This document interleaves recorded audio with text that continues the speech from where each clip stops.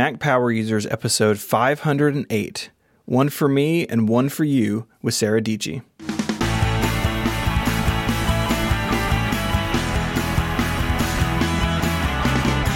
Hello and welcome back to Mac Power Users. I'm your host, Stephen Hackett, and I am joined, as always, by my friend and yours, Mr. David Sparks. Hello, Stephen Hackett. How are you today? I'm good. That was very... that felt like I felt that. It was like you said hello, but you were also like giving me a hug at the same time. It was nice. I want to hug you. Wow. I need a hug. I haven't seen you in a long time. I feel like we don't get enough hugs in general. So you got to take them where you can get them. Like as humanity? Like as modern humans? Yeah. Huh. I'm not really a hugger. That's why I go to Star Wars all the time. I got to hug the Wookiee, you know? See the Wookiee, hug the Wookiee. How does the Wookiee smell at Star Wars? Does he smell good? He smells dry cleaned. Smells dry cleaned. I feel like I go there enough now. There's one middle-aged nerd that shows up in a vest that has a Rebel patch on it. So now he recognizes me. I was there the other day. He walks past me. He just points at me, sticks his fist out, fist bumps me, walks right past me. Just another day in Batuu. You lead an interesting life. I told my wife, I said, why did that make my whole day? I don't know, but it did. Anyways, we have a very special guest today. Sarah Dietschy, welcome to the podcast. What's up? Thanks for having me. I never thought about this, but you guys don't do this together. So you probably don't hang out all the time. That's weird. So you're like best friends. Pretty much. But then you never see each other. Yeah, like 3 or 4 times a year. Wow. For those who may not know who Sarah is, she is a YouTuber and a podcaster. She now has a secret startup, which I don't think we're going to get any secrets out of her, but she just announced that last week.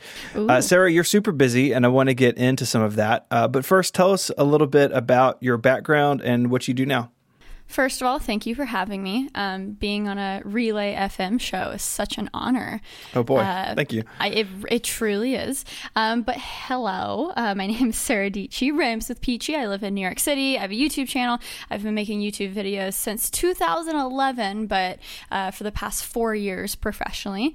And I have a podcast, and living in New York, I live around a lot of creative friends. So that has led to, trying to solve a creative problem with a software company, which is a new venture. But mostly I make videos about tech and creativity. So anything from laptop reviews to phone reviews to more of a mix of lifestyle because I love tech, but in order to keep me stimulated, I kind of have to do some different things besides just chilling behind a desk and talking about tech. So it's kind of a hodgepodge of everything, but mainly focus on tech and creativity. So it's an honor to be here. And I almost feel like I feel bad being on the Mac Power Users podcast because I'm still like 70% Windows, which isn't that crazy? We'll get to that. Hey, look, last week we had a guy on who uses one of the Intel Compute Sticks, but he uses his iPad Pro as the display for Windows on the Compute Stick. So it takes all types That's here on so MPU. Cool. And honestly, Mac Power Users has always been aspirational. We want folks, when we're not just looking to make a show for Mac Power Users, we're looking to make for a show for people who want to become Mac Power Users. So we're all good. Totally. Yeah. I do have an iMac, which is a very recent investment. So that's a new purchase of mine. Yeah. We'll get into all of that because I think you have a lot of interesting ideas on what the Mac is good at, what the Windows platform is good at, especially in creative work, which I find your videos on that really interesting as someone who runs a whole creative business from an iMac Pro, how other people solve that in different ways. And I think you've got some interesting takes on that. Can I just interject real quick about Sarah's YouTube channel? Because we talked about it, but we really didn't talk about it. If you're listening to the show, you need to go check it out because Sarah has, as she explains, it's a bunch of different types of content. You know, there's stuff in there about creative spaces. There's stuff in there about, making video and camera comparisons. It's just I love the mix of it, but there's a definite opinion to the whole channel. I mean, when I was preparing for the show yesterday, I fell into like a 4-hour hole on your YouTube channel. I never do that. Love to hear that. Yeah. Thank you. As I was telling you before the show, it cost me a new bike helmet. Just like it's cool. I think our audience will really like the stuff you're making, because even though you do, as you say, you've got different interests, there's an opinion and kind of an underlying theme to what you do. And the production values are just amazing across the board. So it's really impressive what you've built over there. That means a lot. Yeah, I tend to not say that I'm a non-biased reviewer, because I'm like, hey, you're coming to my YouTube channel for my opinion, and that's rooted in the problems that I have as kind of a creator first. So I think there's already plenty of people who are, non-biased reviewers that can take a very subjective look at things and make beautiful things like Marques. I definitely, with my channel, try to make it clear that, hey, I'll try to be, not biased, but this is also Sarah Peachy talking from my point of view. I think that's such an interesting change. If you look at people who were sort of grew up in a time where journalism or reporting was supposed to be super objective, right? That's what I learned in school. But today, people look to individuals for their opinion on things, like the exact opposite of what sort of old school journalism is. And they're different things. There's a place for both. But one thing that I find so interesting about your channel in particular is that, and even in watching a video on something that I'm not particularly interested in, or I'm not in a market for a new camera, but I'll watch every video you do about new cameras because I like cameras. Like I can see your point of view over time changing and evolving, and I think you do a good job at explaining, as your needs change, as what you want changes.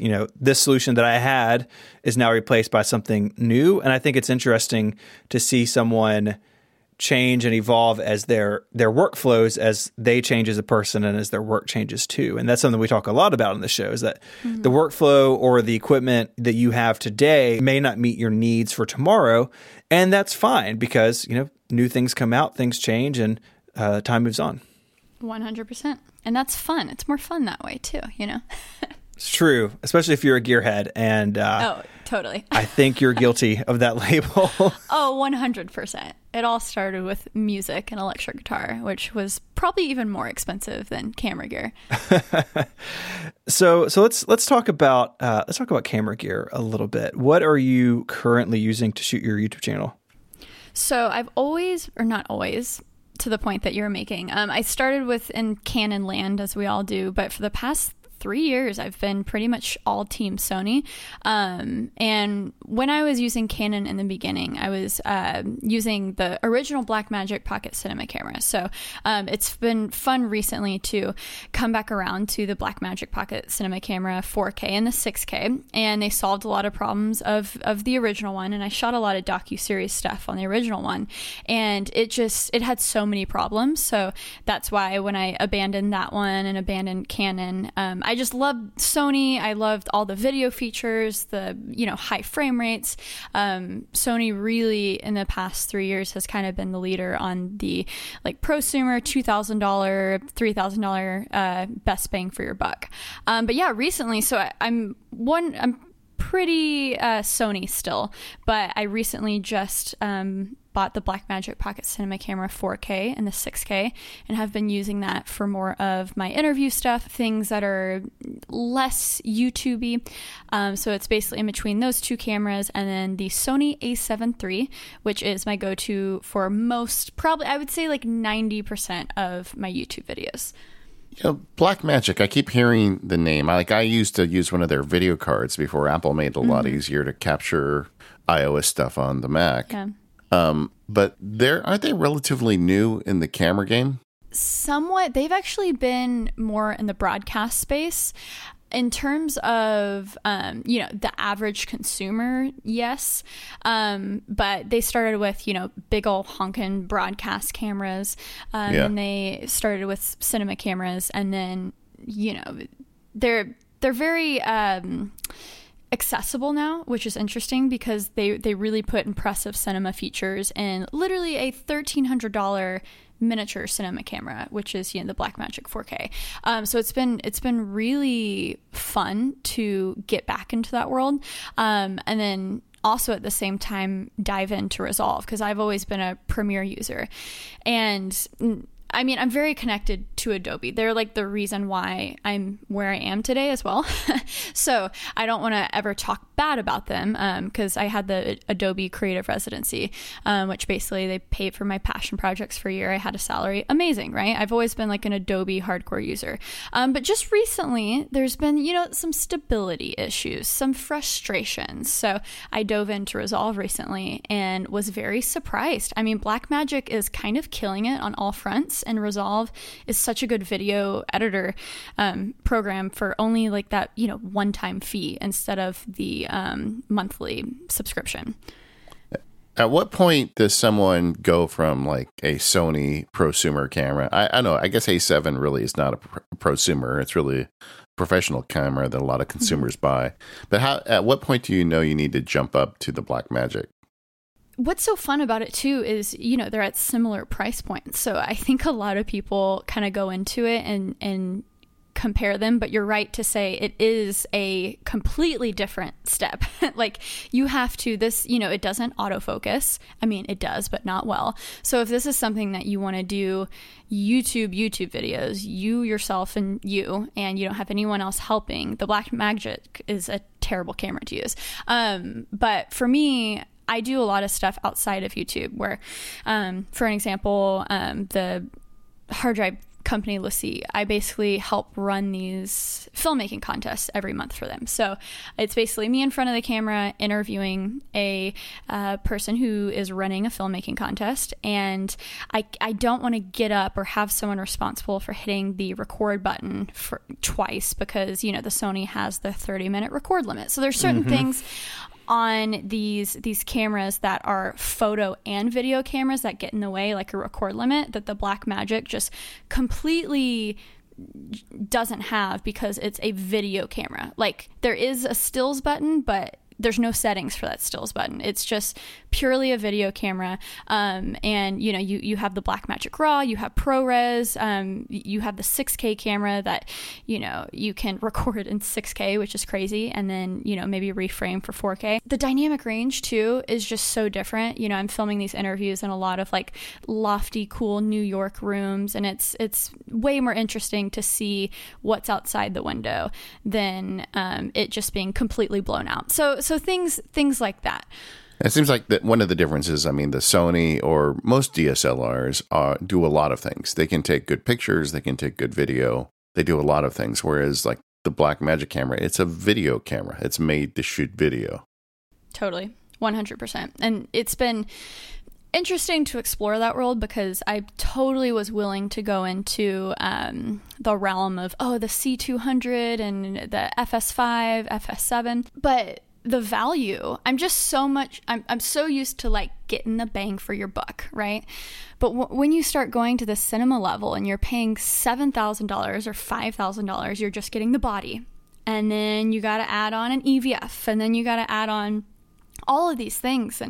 And a lot of times they don't even shoot good Kodaks internally. And I'm like, wait, I thought that's why I'm getting a cinema camera so I can shoot Canon RAW or all of these things. And so it was really, the Blackmagic just made so much sense for $1,300 and $2,300 when I had the ability to shoot 4K Blackmagic RAW, 4K or 4K ProRes. And it's still such a small body to where I can still one-man band it and interview people and do all those things and carry all of my gear in only 2 bags. I mean, portability is huge for me. So, yeah, as you can tell, I could probably talk about this for hours.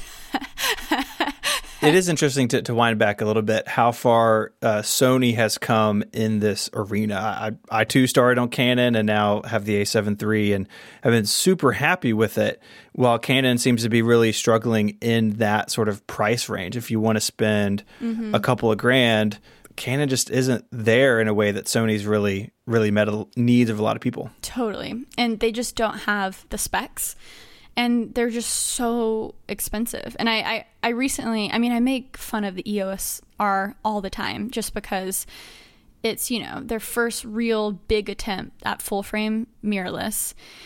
And then the new lenses that they're making for it are just massive. And I'm just like, well, what's the point of like a smaller body if the lenses are bigger, even the DSLR lenses. And there's just so many things about it where it's like it's shooting cropped 4K and blah, blah, blah. And so the specs are never there. But what gets you with Canon is you shoot with it. And for some reason, it just looks so good. And it's one of those things where everyone says, oh, the colors. Like Canon's colors are always going to be better than Sony. And you have Sony Venice color slowly trickling down from its cinema line to other cameras, which I'm excited about. But something about Canon's color. So I don't want to... It's very easy to be like, why are you choosing Canon? That is so dumb. But then I understand it because you shoot with it and it just looks fantastic right out of the camera. Yeah, I mean, and that's kind of advanced stuff for people. But I mean, once you see it, like if you go on YouTube and search, Canon color versus, and you'll see it. I mean, you don't have to be an expert at this stuff. It's obvious there. And I think for some people, it's a taste thing too. Mm-hmm. It's like you either like it or you don't. And but all three of us here use Sony to shoot video, and I find that I can do color correction. It looks okay. But I do understand why people still are loyal to Canon because of that. Mm-hmm. Oh, same. I love my Sonys. I can get good color out of it. It's just, after I use the EOS R, I'm like, okay, I understand now. Doesn't mean that I approve of you buying this slightly overpriced camera, but I understand. The thing that gets me is just the size of them. I was just looking at someone the other day. It's crazy, right? The most recent cam. It looked like he was carrying a brick around, and I'm just spoiled, because like now I'm even sometimes I look at my Sony camera and I look at my iPhone and I'm like, maybe today I'm not going to bring the Sony camera. Exactly, and I think that's why I had an obsession early on with the RX100. I mean, I shot so much of my YouTube channel on just a Sony point and shoot RX100 for the longest time. So it wasn't until really like a year and a half ago, I guess when the A7 III came out, is when I started setting down the RX100 more and just permanently using that. But it just got too much to where, they didn't have a mic jack for the RX100. So the audio would always be terrible. And I'm sure you guys know, as podcasters, you can forgive a bad image, but no one can forgive bad audio. So that didn't last too long. For our listeners, we've got a lot of listeners that are not making YouTube channels, but they are making like family videos and whatnot. At what point do you think, because the RX series is a great camera line, where do you see that fitting between the video you shoot off something like that and something you shoot off a modern iPhone or an Android phone? I think the RX 107 that was just released, the most recent one, I think that was the most recent one, has finally hit such a good stride because now it has a mic jack for those times that you need it. But I still think the RX 100 is so great, especially for family stuff, because I mean the iPhone's amazing. I do so much stuff with my iPhone. But when it comes to like you're just at that family event or something and you just want to crop in on Sally, like forget everyone else. So once you start cropping in on things and maybe brightening them up and try to do a little bit of editing, the flexibility that you have with like a legitimate picture from the 1-inch sensor from the RX 100, it's just like there is a certain quality still, with the sensor size and the Zeiss glass in front of the RX 100, where I think like still it's 100% worth it. But then, you can make the argument that mirrorless cameras have gotten such at a good price point. And then you have even Sony's APS-C line with the 6400 and the 6500 and the 6100. There's so many.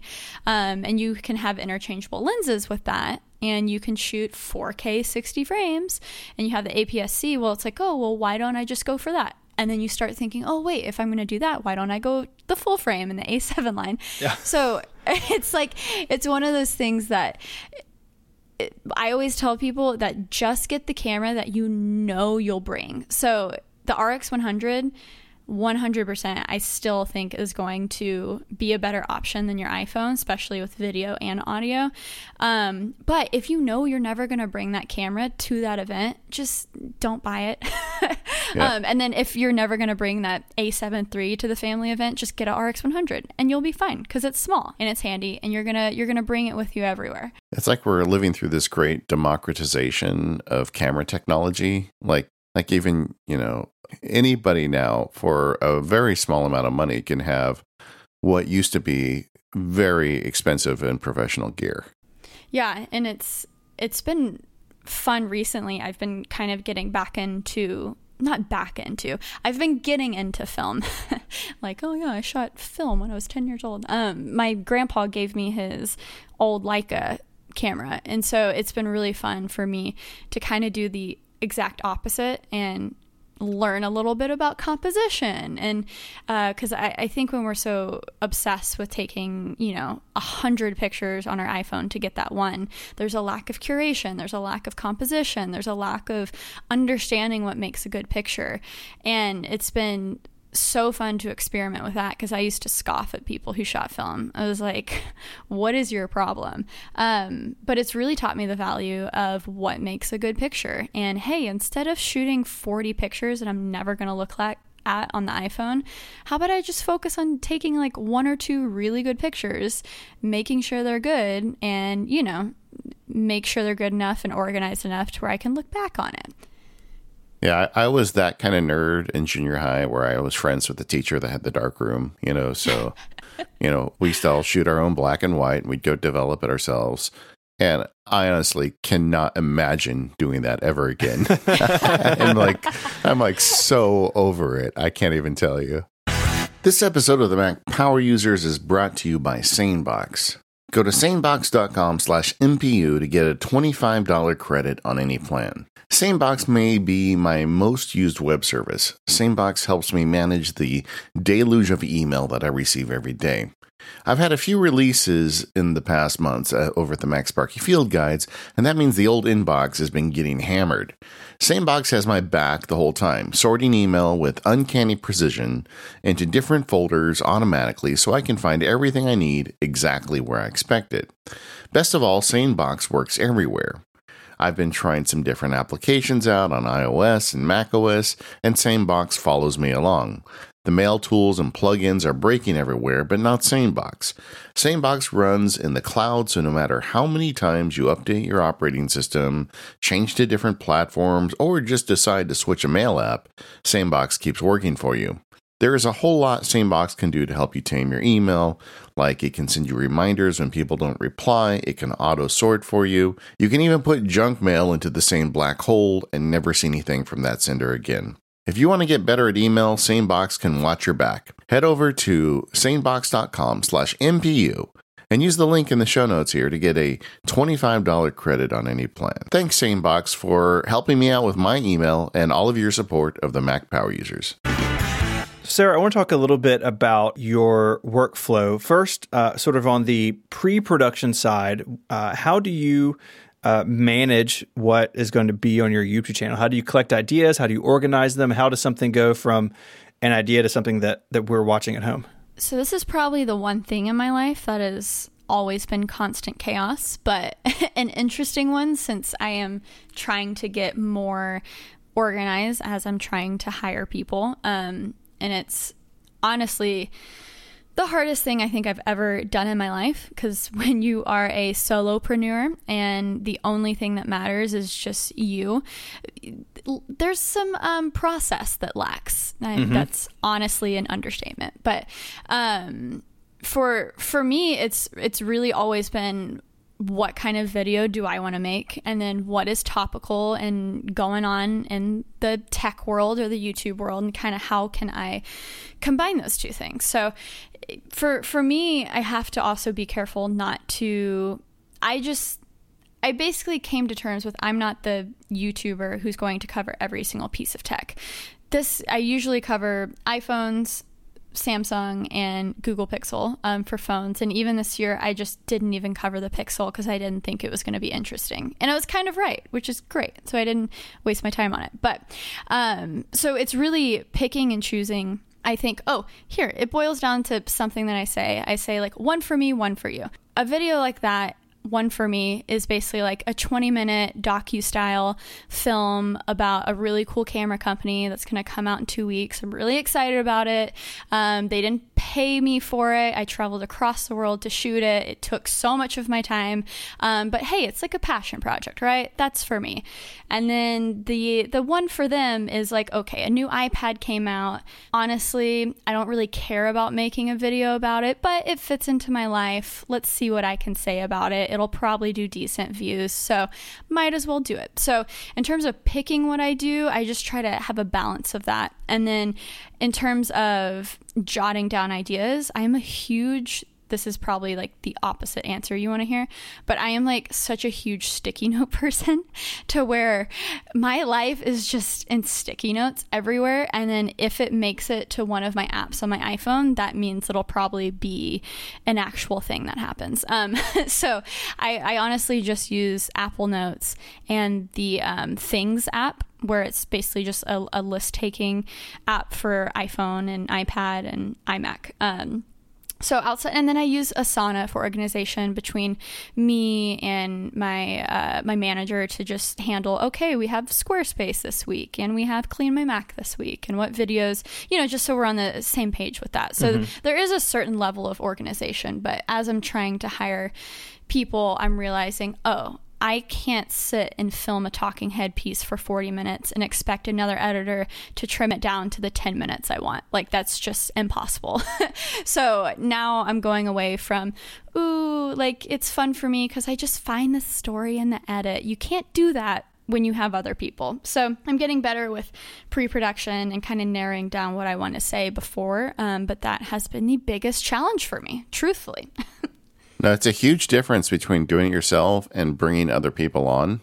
And it's not something that usually works the first time right. It's something that evolves, right? Once you start doing it, you find the friction points. And 100%. And that's something you have to continue to work on. Totally. Hired my first full-time employee, and it lasted 4 months. And I was like, you know what? Okay, I learned a lot. Most of it was my fault. And then we'll try again. And I learned a lot. I learned that I think I'm going to be better with just a solid team of freelancers, because having someone at my beck and call every single day, Monday through Friday, puts a crazy amount of pressure on me, where essentially it's just another job, and it stressed me out.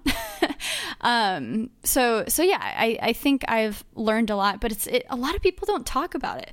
Why are people not talking about the freak out of going from a one-person team to just 2 or 3? I'm dying over here. No, I think those step ups in business are the hardest things that people don't realize. Everybody thinks, well, the hardest part of a business is when it starts failing. That's not the hardest part, because you know exactly what to do then, to save it. But when you go from small to medium and medium to large, there's a million things you can do wrong that you're not even aware of. Yeah, or even in the beginning when I was doing electrical engineering in college and I was miserable and I needed any creative outlet that I could find to be a job. Even though I was so desperate during that time and I was so miserable, it was still on me. It was only me who could change my destiny. And even though, there was a lot of sleepless nights and feelings of desperation here and there, and it was a long journey of 3 years of figuring it out, it was still just me. I had 100% all of the control. So even in comparison to that, it's still just such a different beast. I am not going to shame you for the sticky note situation. I'm not going to do that.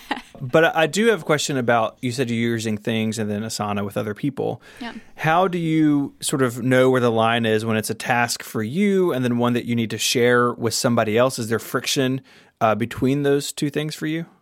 Always. 100%. When it comes to my personal YouTube channel, the hardest thing for me to delegate is editing, just because editing has always been my thing. Filming came second. So if someone wants to help me film, I really don't have a hard time delegating that to someone. But with editing, I'm very confident in those skills, and that's kind of where my ego comes in. I'm there's no one who can do it better than me or the same as me. And on some level, no one's going to be me. But guess what? There's like better editors out there. They would cost a ton. And then there's also editors who can get it to 90%. And they might be a little bit more affordable, and I can just do that last 10%. So that's the hardest thing for me, but the easiest thing has been the stuff that I didn't want to do from the beginning. So delegating to my manager, talking to brands, and hiring a lawyer to do all the contracts, and hiring a person to edit my podcast. See, that's something that I've successfully delegated, because the most creative part of a podcast is the conversation. Mm-hmm. So that's something that I've been able to sit in a Google Doc, write out every single step. Here's a template for Premiere, here's a template for this. So that's one thing that I'm very proud of myself that I did. That's on an automatic flow. But it's always the stuff that you love to do that's really hard to delegate. But of course, editing is the thing that takes the longest and is kind of the most annoying.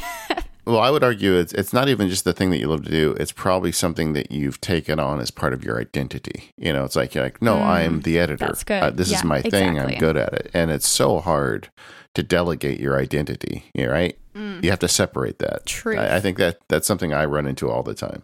Yeah, there's something attached to it where in the back of my head, I'm like, if I get an editor, people will not think I'm like authentic. I think that's the one thing I can bring to the table, is telling a story through the edit. And so that's constantly been in the back of my head, of just a fear from people that, oh, she's not legit, she doesn't edit her videos. When in reality, 95% of YouTube videos are not edited by the person who's on the camera, for the top people. For the top percentage. So it's a journey.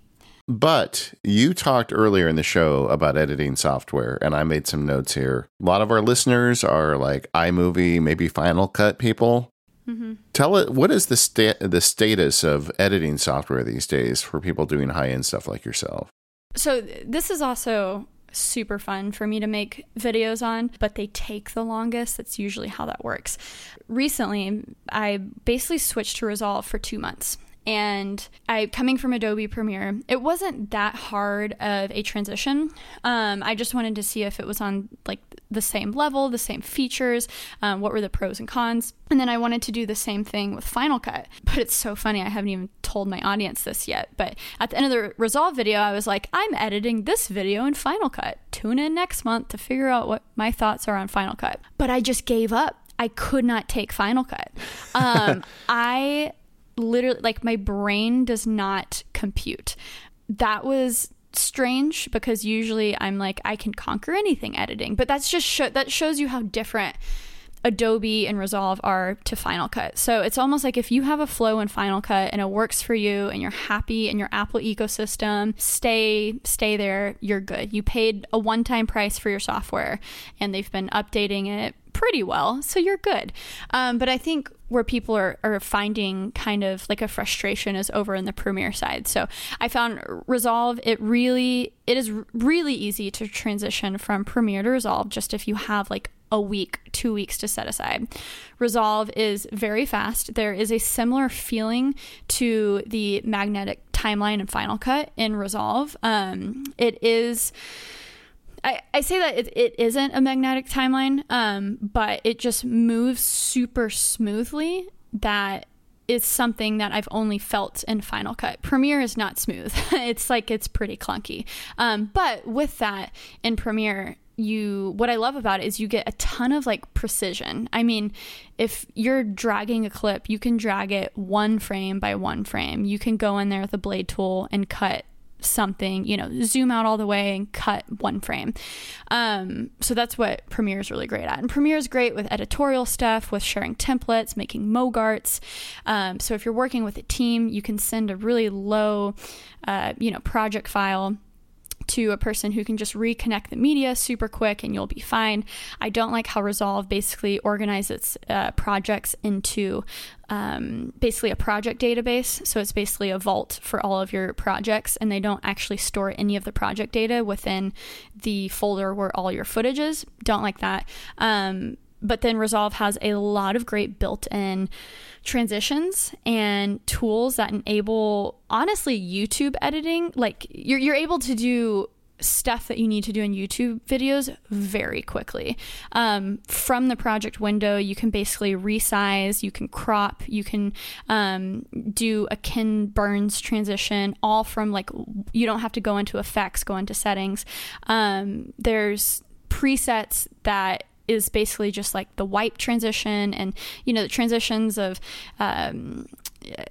just transitioning from, a B-roll to a B-roll clip really smoothly, or maybe you're doing a zoom in to like a blog post, it does those things really easily. So it was really confusing, honestly, for me, because I loved so many things in Resolve, and then I still love so many things in Premiere. And honestly, I wish they could just combine and make like a super mega video editing software, because Resolve has the color too, a lot of flexibility with color grading. So there are my thoughts.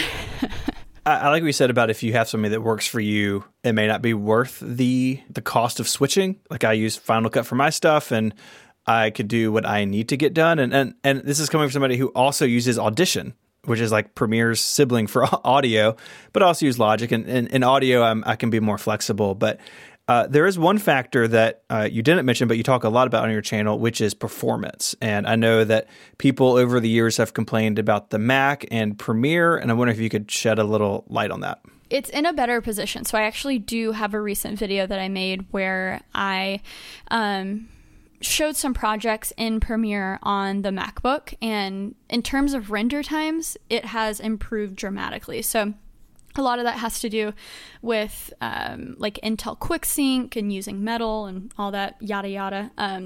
I've tried to play fair and talk to the Premiere team, talk to the Resolve team, and make sure everything that I'm doing is somewhat the way that they would recommend. So Premiere has gotten substantially better in terms of render time. So just an example, if I was on a MacBook, doesn't matter really what year, a 2017 up until like a 2019 MacBook, if I was exporting a 40-minute 1080p interview, it would always take more time than the actual amount of time the video is, if you had color grading on it, because I usually always have color on my stuff.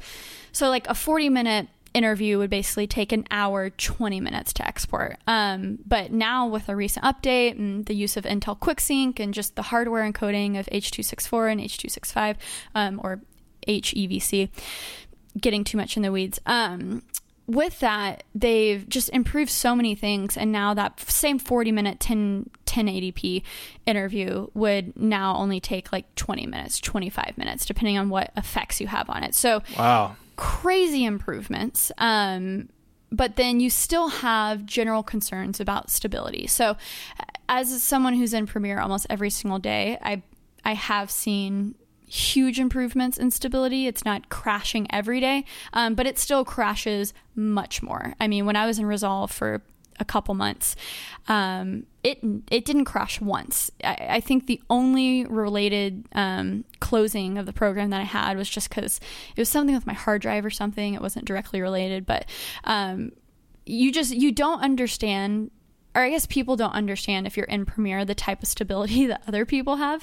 If it's Resolve or Final Cut, I mean, maybe you guys can speak with this with Final Cut, because not from my personal experience, but it seems like everyone's screaming on the internet at me when I bad talk Final Cut, is it never crashes. So, but yeah, so really in terms of with macOS, it isn't a concern anymore with render times. Of course, if you have like a RTX NVIDIA graphics card and you're dealing with a lot of graphics and you have that in your laptop, of course Premiere is still going to be faster on a Windows machine with the CUDA processing, but it's gotten bearable now. Yeah, that's a lot of frustration, I think, from the high end of the Mac market is the Mac's GPUs. Even in the MacBook Pro, it's just not what you can get on the PC side. And the Mac Pro, the forthcoming Mac Pro, will change that, but then you're in a really expensive machine. Yeah. Most people are doing this sort of work. And who's going to buy that? Like outside of Disney Studios, legitimately, who is going to buy that? I mean, I have a coffee can in my office, and every time I pass it, I put $1 in. So eventually I'll be set. Amazing. But a lot of people are doing work on notebooks, right? Like most people don't have desktops. Even in the professional world, people are working on the road and going to events, and that GPU situation in the MacBook Pros just can't keep up with what some OEMs are doing on the Windows side. I mean, literally the past 2.5 years, I've had this huge journey into Windows land. It's never coming from a place where, oh, I'm Team Apple or Team Windows, whatever. Like, I could honestly care less.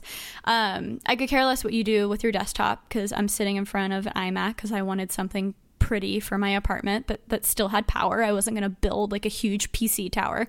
And just certain things fit certain needs. But the one huge glaring problem that I had that I still don't get why anyone buys a maxed out like $4,000 15-inch MacBook Pro, because it doesn't perform on the same level that you can get from similar or even more spec'd out things from, the other OEMs like Dell, Asus, all those people. But I understand that Windows is scary for a lot of people. So I completely understand if you want to stay in the ecosystem. It's just if you need like raw power, I'm just so disappointed in the MacBook Pros. So disappointed. This episode of Mac Power Users is brought to you by the Omni Group, the developers behind such great hits as OmniFocus and Omni Outliner. But today I want to talk about the Omni Sync server. You may think, well, that's not an application, that's just some service. But it's the service to keep your information in the Omni apps in sync. It's all built in and completely free, getting your data across Macs, iPads, and iPhones. You can even use your OmniSync server account to log in to the new OmniFocus on the web. There's a big conversation to be had about security and if your data is safe online, and with the OmniSync server, it is. Communication to and from the server is encrypted using secure HTTPS connections, just like the traffic between your computer and your online banking website. And data is encrypted on the server as well. OmniFocus will sync your entire database with the server, including perspectives and important settings. OmniPlan, OmniOutliner, and OmniGraffle will sync data there as well. And again, you can start on the Mac, pick up your iPad or iPhone, and you're off to the races. And Omni Group offers this for free because they want their customers to have the best possible experience. That's something that I really respect. So learn more over at theomnigroup.com.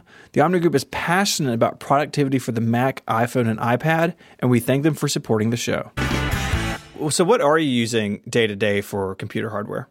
Yeah, so it's split in between, I guess I would say, 3 machines most of the time when I'm not reviewing another laptop. So it's basically my F131 main gear PC desktop at my office with the 49-inch ultra-wide display, which I'm just obsessed with. I love it so much. And then I'm gonna interject for a second. Yeah. So I don't know if we've talked to anybody on the Mac side using an ultra-wide display, but David is a multi-display person. Yes. He's got 2 external displays on his iMac Pro. There was so much judgment in the way you said that. And tried to keep it out of my voice, but I couldn't help it. So what if you had to like pitch an ultra wide display to somebody? Like, what's the elevator pitch for a monitor like that? David, I have to ask: are you a Final Cut person? Do you edit with Final Cut? Yeah, I do edits in Final Cut. Yeah, but I mean, that's not the reason I have multiple monitors, though. Yeah. So, that's honestly my biggest thing when people say, what's the thing with ultra wides? Is I'm like, just open up a Premiere timeline.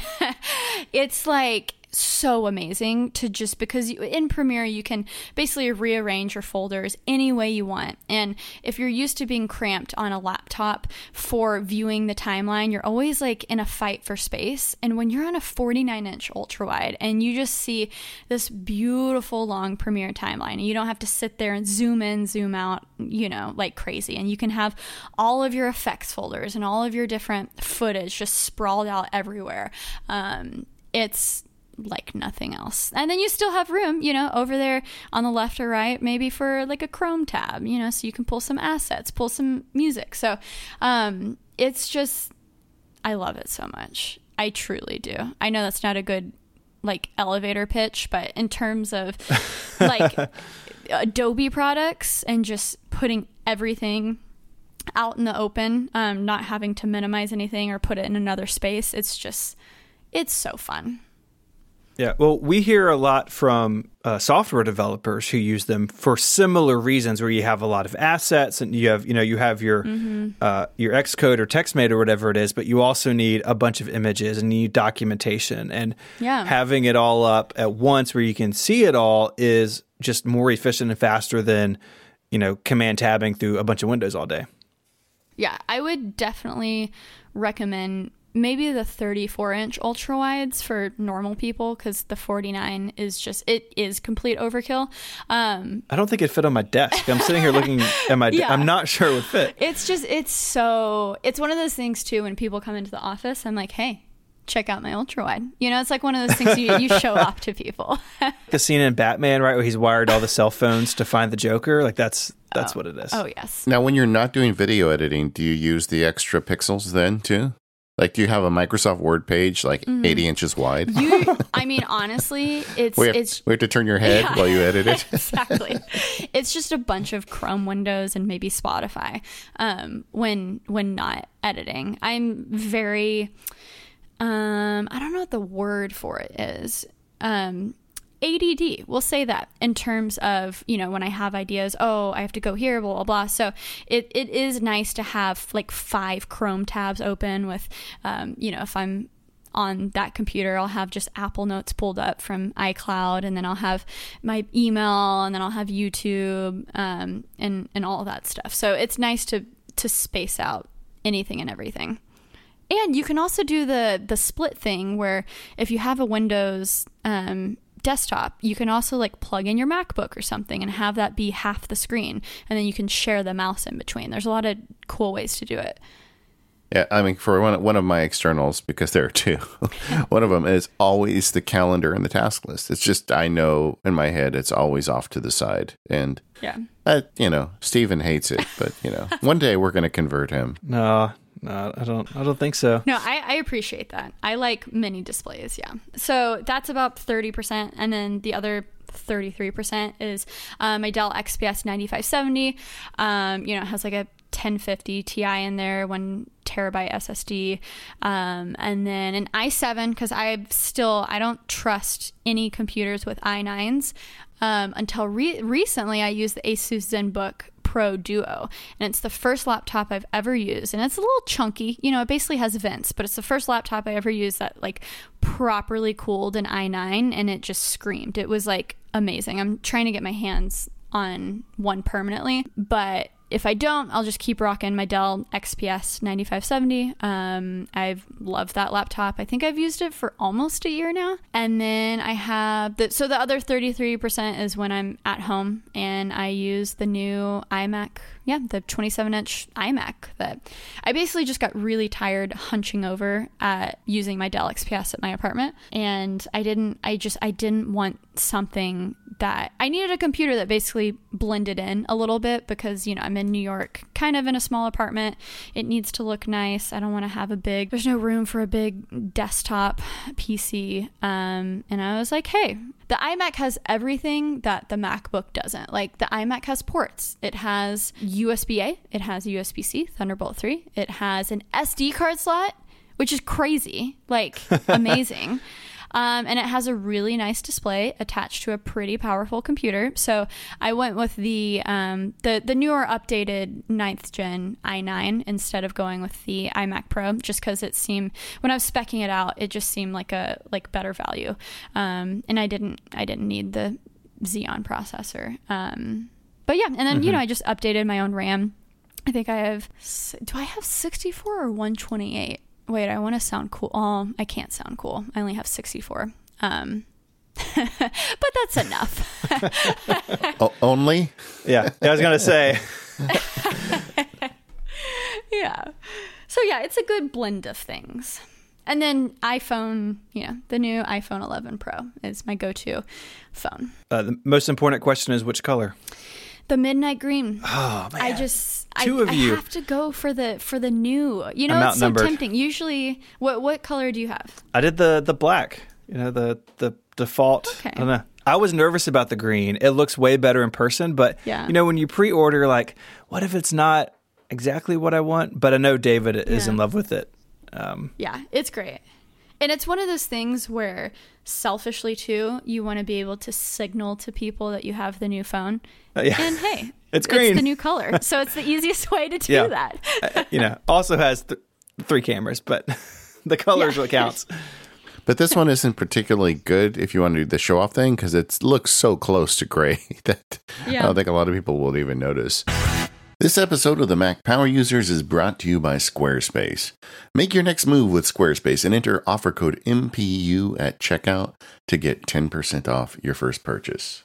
Here we are in 2019 heading into 2020, and the web is such a big deal for everyone. Everybody needs a website for something. Maybe you're making an online store or portfolio. Maybe you're getting married and you want to make a website for that, or you're getting ready to have a baby. Or maybe you're like me and you just want a platform to talk about nerdy things like I do over at MacSparky. No matter what your reason for getting on the internet is, Squarespace is how you do it. With Squarespace, it's an all-in-one platform that does the hosting, has the web software, it's got everything for you. There's nothing to install or no patches to worry about, no upgrades needed. You don't have to worry about any of that stuff. Squarespace has got it all covered. They have award-winning 24/7 customer support if you need any help. They let you quickly and easily grab a unique domain name, and all of those award-winning templates are beautifully designed for you to show off your great ideas. I love Squarespace because I use it for all of the web stuff I do. MacSparky is there, Sparks ESQ is there. In fact, that was one of my first defining moments as I was setting up my legal website, getting ready to leave the firm, going to Squarespace, getting that domain with Squarespace, and setting up the account. Building that website for me was therapeutic. And you can do it too for just $12 a month. There's no credit card required by going to squarespace.com/MPU. When you decide to sign up, use the offer code MPU to get 10% off your first purchase of a website or domain and to show your support for the Mac Power Users. Once again, that's squarespace.com/MPU. Build your awesome website with the code MPU to get 10% off your first purchase. We thank Squarespace for their support of this show and all of Relay FM. Squarespace, make your next move, make your next website. Sarah, one thing I wanted to ask you about is with all the media you do, you've got to have a real killer backup system in place. And as boring as it sounds, whenever I talk to people who do a lot of media, I want to know how they keep everything backed up. Well, this is exciting because I basically just solidified a solution that I'm happy with, which is very rare. Because, when it comes to that, it always seems to be like a random slew of hard drives and, I should probably back this up here. And then you just get, lost. But you do that until recently, one day it doesn't work for you. And then you're like, oh, this isn't working. Exactly. So I got really tired of individual hard drives for storage and backup. So basically, because I split my time in between my apartment and my office, I got a Synology NAS for the office. So that way when I'm editing with a second editor, sometimes all they have to do is connect via Ethernet and we can share projects very quickly. And then there's a lot of cool software with the Synology NAS that just makes it super easy to where you can do a two-way transfer to where I can always have everything backed up that's on my SSD or my hard drives on my PC there, my desktop.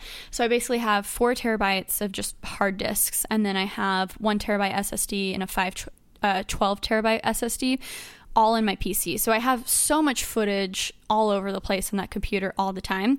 And I found myself needing a way to access that, but I never think about it. So the NAS always being plugged into the network, my computer always being plugged into the network. It's been really nice that I set up basically these two-way transfers where my 1 terabyte, 512, and 4 terabyte folders on my computer basically are a Synology folder, but they're stored locally on, so basically they copy and I can edit off of my drives locally and they do everything normal there. But then at the same time, the moment I drop that footage on my computer, they're being copied over to the NAS at the same time. So I have all of my backup footage on that NAS when I'm done with a project. It lands in a folder, but then at the same time, I basically have my entire desktop PC covered, and it'll back up live. The moment I throw any new footage on it, it'll go into that 4 terabyte folder or the 1 terabyte folder, which has helped a lot because you can also use what's it called? I think it's called Quick Connect, where you can basically log into your NAS from anywhere you are and basically access it like Google Drive or something. It is a little bit slower than Google Drive when it comes to downloading, but it solved that problem. And then at my apartment, I have a LaCie 6 with like 60 terabytes. So it is, again, RAID like the NAS, but what's nice about this is it's not a NAS. It's basically just a huge hard drives. But it's also RAID, so there's a little bit of redundancy, but it's Thunderbolt 3. So with the iMac, I can basically access all of my footage that I've ever recorded really, really quickly. And so basically everything that is on the NAS in my office is also on the 6 at my apartment. And yeah, it's basically those two things. And then I keep current projects always on like the SSDs of the computer. So if I'm on my Dell, I'm editing video, it's like on that SSD. And then I also carry around like spare Samsung T5s and LaCie Ruggeds for if I need to back up on the road, or if I'm shooting 4K, I just need more room. But it pains me to see people edit videos off of like hard disks. It's just like so sad, because it's like, guys, your internal SSD is like going 2,000 megabytes per second, and you're like giving it 200 megabytes per second. So yeah. I always tell people, if you can just keep enough space on that SSD to do your video edits, even if you can't store everything there once you're done. Yeah, it's going to be so much faster. The bit about having it 2 places is important as well. We did our backup episode a while back now, towards the beginning of the year. That was a big thing we talked about. Was it's good to have your data on an external drive or have it someplace else, but until it's on 2 drives or in 2 locations, it's still really only 1 copy, right? Like it's still temporary until it's 2 places. Totally. Yeah. And I feel like it's so funny because I recently made a video about this, and just the way the internet works, it's so lovely. It's like, even when you think you're covered, then there's always that person who comments and no, not 2 places. You also need a 3rd backup. Right. Blah, blah, blah. And I'm like, guys, the best backup solution is the one that you're going to keep up with. Yes. Okay. If I had to worry about a 3rd backup, I wouldn't keep up with it and it would be useless. So I feel like I'm double safe because, both of these things are also RAID. So I do have some lenience where if 1 drive fails, if 2 drives fails at my office, then, I can just replace the drives and it'll rebuild. So I feel like I'm fine, person on the internet. Wait a second. Someone on the internet, a stranger, thought that you were wrong about something and told you that? Isn't that weird? And having it automated is key too, right? If it's something you have to manually do, you're going to make mistakes. You're going to forget to do it. So it sounds like you've got that covered as well with the Synology software handling all that data migration for you.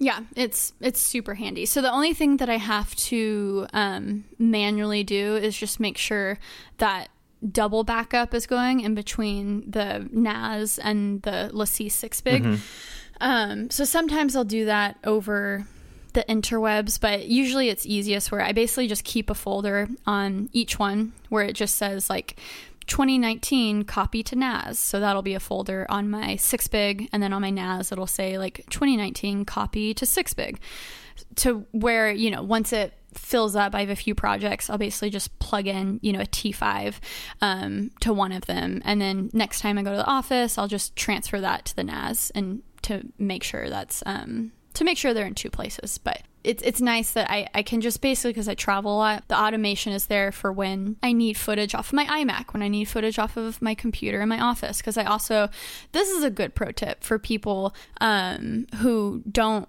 want to invest in a NAS solution but need to access off of their computer when they travel. I downloaded the Chrome Remote Desktop, and it's so cool to use because you can basically just log into your computer and say, oh, I need to grab that project off my desktop. You can upload it to Google Drive from, anywhere in the world, and your problem is solved. So I have that installed on my iMac. So basically all of my computers are accessible wherever I am, and then my XPS will be with me really wherever I am. This is the second week in a row we've had a guest recommend that Chrome Remote Desktop product. It's fantastic. It's free. I mean, I'm sure you're selling something to Google, but aren't we all owned by Google at this point? Just write it off. Mm-hmm. It is cool because remote management is something that's, even like on the Mac with something like screens, they've gotten rid of the back to my Mac and iCloud. That's gone. It's kind of a tricky deal because sometimes you got to deal with, opening ports and you got to deal with like your firewall, and to have something that just handles it for you automatically is nice, especially when you're out on the road and you've left that one thing you really need in your office. I think we've all been there. And with media files, I mean, you can't keep all those on Dropbox, right? It's different if you're looking for a contract or some sort of document, maybe that's on iCloud Drive or Dropbox or Google Drive. But these big files, you can't sync them to the cloud in any sort of reasonable way. So you are sort of in like an offline world when it comes to your storage. Yeah, 100%. Just put it on iCloud Drive, Sarah. Nothing will go wrong, I promise. I don't trust iCloud Drive. It's funny. Usually I trust Apple more than Google in general, but then I use Google for most of my services. I mean, I love Google Drive. Mm-hmm. I love Gmail. Yeah, strange. Because publicly facing, if you ask me, like, who do you trust more? I'd say, oh, Apple, for sure. But then that's not how I treat my data. So there's different kinds of trust. Yeah. There is. And, like Relay runs on Google Apps or G Suite or whatever they're calling it now. And yeah, because all those features are there and it all just works. But there's always options. So, Sarah, in addition to doing this YouTube channel, as if that didn't keep you busy enough, you are also a podcaster. Tell us a little bit about that. Yeah, so my show is called That Creative Life, and it's had many different forms on my YouTube channel because I love interviewing people and kind of the more documentary style stuff. And then when podcasts got, I don't want to say popular because they've been around for forever. I don't want you guys to hate me for saying that. But when they started really popping off about 1.5 years ago, I was like, hey, I think this name, this brand, it makes more sense as a podcast, and I can get back to interviewing people because the way my YouTube channel started is one of the first projects I did was a docuseries called Creative Spaces TV, and I wasn't even in the videos. And it was a way for me to just interview an entrepreneur, a creative, and figure out how they do what they do and where they do it. And that was so much fun for me. I think still that's one of my favorite things to do. So starting a podcast where I just interview, YouTubers, CEOs, artists, anyone in between, seemed like a easier way to kind of get back to my roots of interviewing people and having content that's a little less Sarah focused. Because when you're constantly filming yourself and editing yourself, there's just a little bit of, I wouldn't say resentment, but it's just a weird feeling when everything suddenly revolves around you. So That Creative Life has been a really fun way for me to just like dive into other people's lives, extract those stories, figure out, hey, how do we make money making art? Because still, I think it's a little bit taboo.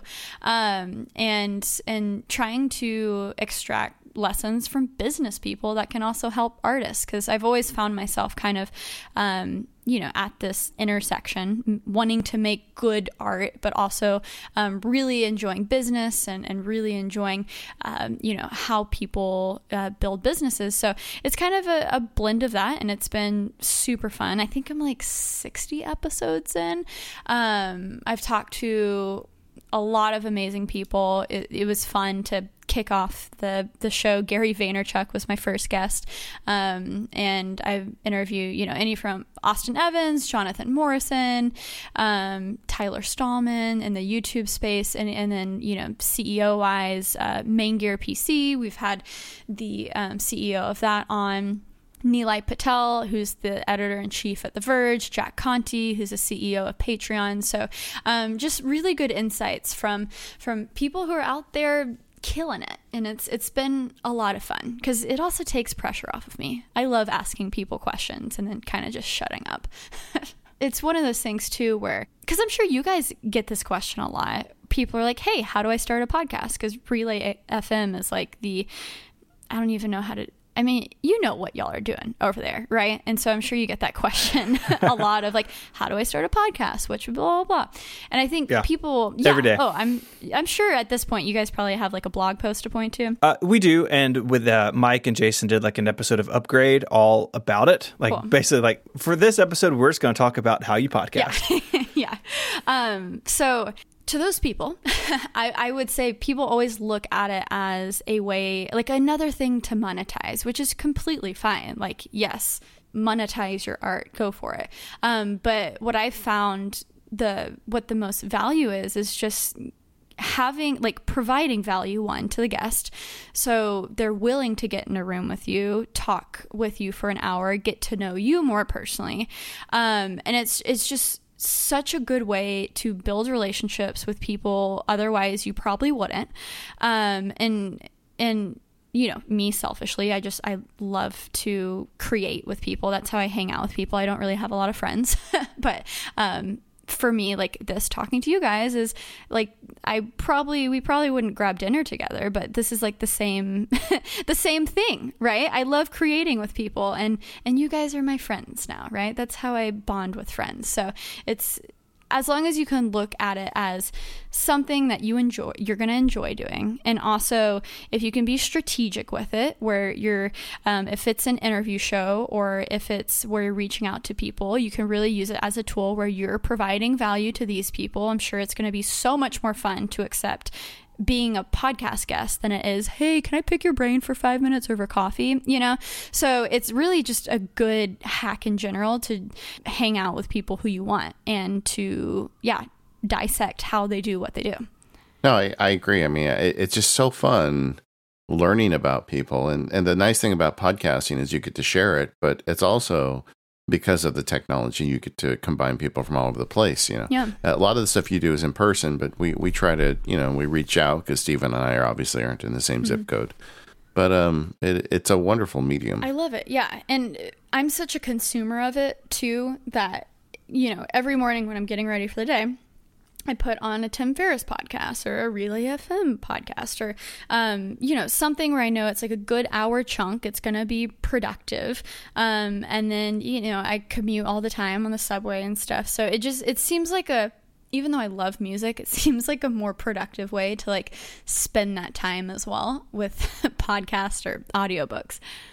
Well, it's different from video too, that it is a sort of a secondary activity, right? You can be washing the dishes or walking the dog or washing the dog if the dog is dirty. I don't know. Whatever you need to do while listening. And that is possible with a YouTube video, but definitely more difficult, especially if it's something like a product review where it's important to like see the shots of the thing and try to understand it. Whereas with podcasts, you can go about your day and still be learning, still be hearing about somebody's story. Totally. Yeah, I think it's such an important medium because I think people are getting more busy. People are becoming, you know, much more okay with just putting on an hour podcast and consuming it like the way you said it. So in terms of, you know, how people are creating, I think it's so important to pay attention to audio because it's only going to get bigger. This episode of Mac Power Users is brought to you by Hover. When you have that one big idea, where do you go? Where do you start? For a ton of people, Hover is that first big leap because your business often starts with a domain name. Hover has over 300 domain name extensions to choose from. So no matter what you want to build, there's a domain name waiting for it. Hover has excellent technical support to answer any questions you may have, and they're dedicated to getting you online, not upselling you. Hover comes with free Whois privacy, so bad guys don't get your info, really clean user experience when you're buying and renewing domains, and monthly sales on popular top-level domains. So it's easy to see why Hover is the popular choice for starting businesses. I've used Hover for years, and anytime I have a new project, that's where I start. Their domain search tools are really great. You can plug in a keyword, and it will suggest domains that are available to you, and very oftentimes it sparks even more creative ideas. So go buy a domain and start using it today. Head on over to hover.com/MPU and get a 10% discount on all new purchases. That URL one more time is hover.com/MPU. Make a name for yourself with Hover. Our thanks to Hover for their support of this show and Relay FM. So Sarah, before we let you go, I wanted to hear a little bit about some of your favorite apps and services that you're using to get all this work done. Yes, yeah. So it's been fun because recently I've put an iPad back in my workflow. Usually it doesn't last very long, so we'll see. I'm still using it, which is great. But I went back to a note-taking app that I used in college. I'm surprised that it's still around, but it's so great. And it's called Notability. And one of the coolest features is you can basically audio record at the same time that you're writing notes, and it'll keep that it'll keep that audio, and it'll correspond with what you wrote. So if you preview the audio, it'll be like, oh, you were down here on the second page when this, when it was this place in the audio, and blah blah. So it's been a fun note-taking tool. And then, like we talked before, I use Things, Asana, and it's been fun to get into shortcuts too. And it's crazy that I'm talking to you guys today because I just released a new podcast about shortcuts, interviewing Matthew Cassinelli. Do you guys know who that is? Yes. Yeah. Yeah, we do. Okay. We know Matt. Yeah. So he's amazing. He basically taught me about the crazy world of shortcuts. And it's honestly just made having an iPad even more fun. And so, I kind of got schooled for an hour just on shortcuts, the way to use them. And honestly, though, I'm using them more on my iPhone than even on the iPad. So we'll see how long the iPad thing lasts. I'm usually just my iPhone and, my laptop. But with iPadOS, they've just made the iPad fun. Like the different split view and the other view, I totally forgot what it's called. It's now just fun. I guess I don't know any other way to put it.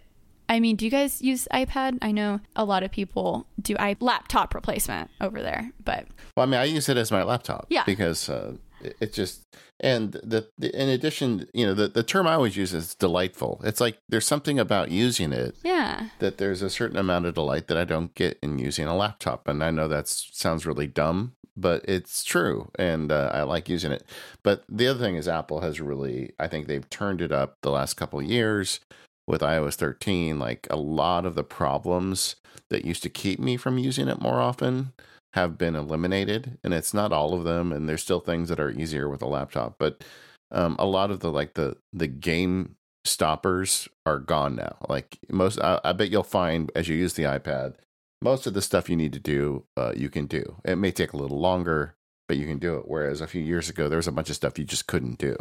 Yeah, I mean, if I didn't have to video edit, I would totally hop on board with the laptop replacement, but the fact that I'm editing videos probably 60% of the time, y'all still can't convince me to switch to LumaFusion. Like I can't stand all these videos where it's like, yes, I am a professional video creator and I only use my iPad. I'm like, I don't believe you. I just don't believe you. Well, Sarah, as weird as this sounds, you're too old. Because there are people out there that grew up using these touch devices. Yeah. Who are they're gonna look back at it and they're gonna see like all your keyboard shortcuts and everything. They're gonna go, that is madness. Yep. Like you had to go to school to learn how to edit video because you guys had this crazy cockamamie system. So it's just, honestly, it is really weird, but you're too old. Sorry. I'm convinced that it will become, iPads and laptops will definitely blend. And again, maybe this is why Apple doesn't want to put touch displays and stuff in their laptops, because hey, just buy an iPad instead. But over in Windows land, I mean, what they're doing with the 2-in-1s are amazing. And my Dell XPS has a touch screen, and I find myself touching it all the time. But it's one of those things where it's like, how will these worlds blend? I'm still not, like, a keyboard is, I feel like a keyboard, a physical keyboard, is still going to be necessary for video editing. Maybe not a mouse, but yeah, I'm up for the challenge. I'm willing to see. I think that's a future video someday. Oh, totally. I want to see Sarah edit a video on her iPad. Jonathan Morrison did it on an iPod Touch, so funny. You got this. Video sponsored by LumaFusion, right? Yeah. Or Rush. I bet that video gets made before the one where she edits it on Final Cut. True. Honestly, true. Yeah. So now that you're using the iPad, have you stumbled into any other apps other than Notability that delight you? Gosh. I mean, honestly, this would probably be a good time to turn the question to you, David. Tell me some apps I should be using on my iPad. Okay. Well, I'll tell you, Notability is amazing. The thing you said about the way it indexes the audio to the way you're writing, it's so great. That is the killer feature of that application. If like you're a student and you're writing down, like you're writing a note saying, Napoleonic War, it will index the recording to the moment you were writing that. You just tap on it later and it'll start playing whatever you're recording from the professor at the moment you're writing that. It's so sick. Yeah. However, if you just want a note-taking app, like a traditional notebook, I would say that I think I like GoodNotes better. Okay. GoodNotes is a similar app. It doesn't have that audio feature, but the handwriting engine is really powerful. Right now in their beta, they've got a feature where it has a built-in powerful scanner.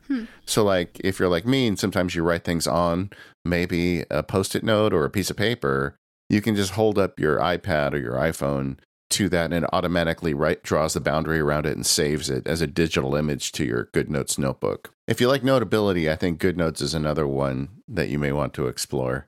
And then also I would look at, with the stuff you're doing, look at some of the brainstorming stuff, because the way you describe the way you use sticky pads, it's just a brainstorming tool for you. That's the first filter, right? You write things down. Right. And then once you decide, okay, this is a real project, then it starts becoming digital for you. There's some really great brainstorming apps. MindNote is my favorite. And I did produce the tutorial videos for them years ago. So call me biased, but it's on all devices. It's on iPad and iPhone and Mac. So you can brainstorm into that as a digital platform as opposed to sticky notes. That may be something worth trying.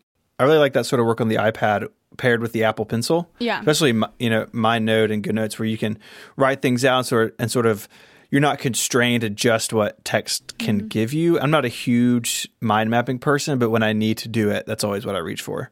Now, do college professors, is there a thing now? Like, do they allow you to record them when you do something like Notability? Yeah. No, is I mean, even when I was in college, 4 or 5 years ago, I used my iPad and used Notability. And even though there wasn't the Apple Pencil, you could just get one of those like digital pens off of Amazon that would have that ball at the end with the little plastic circle thing. And it was great. And that's what I used. Yeah. And honestly, it's weird to come back to Notability 5 years later and be like, oh, it really hasn't changed that much. Yeah. It's just way better with the Apple Pencil. Mm-hmm. That'd be a good college setup, actually, an iPad mini, like one of the little ones that now supports the first generation Apple Pencil and Notability. Yeah. Boy, that takes almost no room in your backpack and you're good. Totally. Definitely better than like lugging around a 15-inch PowerBook like some of us did, right? Like I was that one guy, like had to sit near the wall to keep it plugged in. Did you have a mouse too? You had to have a mouse. I did not have a mouse. I would today because I hate trackpads, but then I was younger and didn't know that trackpads would eventually, destroy my hands. So, but now I would be that guy. No shame. How about the same question on your iPhone? Are there any apps that cause you joy when you use them? Yeah, I am so boring because I'm like such a stock app person. I actually made a video about this where I was like, why I use all Google apps. Because it really, as a person who is very Windows as well, I've always been on iPhone. Very rarely in my life have I been on Android, but being so split in between Windows and Mac, I'm honestly finding myself, even though I use Things is the one iPhone app that I love and I always use and I never get away from. But even recently, I've been kind of straying away from Notability and just using Apple Notes because it's so easy when I'm on my laptop or my desktop at my office. I just log into iCloud over the web and there's like a web notes version. That's what I so struggle with. I'm like, Notability, why don't you just have a web version that with limited features, but you could still type into a note and I can finish my thoughts on maybe no matter what device I'm using. Besides things in Asana, I am so like Google Drive and so I'm Google Drive, Google Photos and Gmail. And I am slowly getting back to Apple Mail just because I'm learning how to use the VIP feature. And actually, you know what spurred this is the Today view. Now that's just, I actually use it more with shortcuts and my calendar features, and it's always on my iPad. I really like the Today View widget where you can have like only the VIP emails in your in there. So that's actually why I'm trying Apple Mail again, because I do love like the smart features of Gmail. And so I'll go in, my 2 important emails, just access them via Gmail. But in terms of viewing everything, Apple Mail actually has kind of gone back into my workflow. I just had an email from a listener saying, they don't want to use the Gmail app, but they use Gmail. And then my point was, look, you got to stop fighting it. I feel like if you're going to use Gmail, you just got to use the Google Gmail app because a lot of the features just don't come over. I mean, you can still have Apple Mail running to get you the VIPs and whatnot, but honestly, so much of the Gmail, the goodness of using Google is staying with their I recommend on a desktop computer just use their web client. I think it's better than the apps, and on the iOS device, you just got to use the Google apps if that's what you're going to do. And the app is great because you can have an aggregate inbox where it's all of your emails in one. So I think a lot of people get freaked out because they think, oh, I can't view my 5 emails that I have, because I'm one of those psychos who literally has 6 different email addresses. But it does it well. It's still smart. It says, hey, you haven't replied to this person in 3 days, which is sometimes the worst. But I'm a big fan of Gmail, but I always kind of go back to stock apps, as sad as that is. I know, 3 days. I replied to a listener after 6 months, and they wrote me back, and they thought I was insane. They're like, "Look, next time it's 6 months old, you don't have to reply." That sounds like me. I respond to the emails that my manager texts me to respond to. And then, Steven basically DM'd me on Twitter, and that's pretty much the only reason why I'm here on this lovely podcast today. If it was strictly email, this would have never happened. Never would have made it. Sometimes you just got to go right to the source, All right. Sarah Dietschy, sounds like Peachy. Thanks so much for coming on the Mac Power Users. Everybody listening to this show, go over and check out this amazing YouTube channel. Like I said, you will fall into a hole. It did cost me a new bike helmet. And I'm a subscriber now, one of your many. Yes. So I'm looking forward to seeing what you do next. That means so much. Where should people go if they want to learn more about what you're up to? Luckily, I'm easy. It's at Sarah Dietschy everywhere, but that's not the easiest name. So if you just want to Google me, you can Google Sarah Peachy, and then I'm sure you can go down to the show notes for the rest, because it is a very difficult name to spell. And then, YouTube, podcast. I am starting a new project that I can't say a ton about, but if you hate editing micro content, you could go put in your email to switchboard.ai, and you're going to get an email in January 2020 that will hopefully solve your problems. Just leave it. Don't say any more. Leave it mysterious enough, right? Yeah. There you go. There you go. All right. Well, we are the Mac Power Users. Thanks again, Sarah, for coming on the show. Thank you to our sponsors, SaneBox, Omni Group, Squarespace, and Hover. And we'll see you all next week.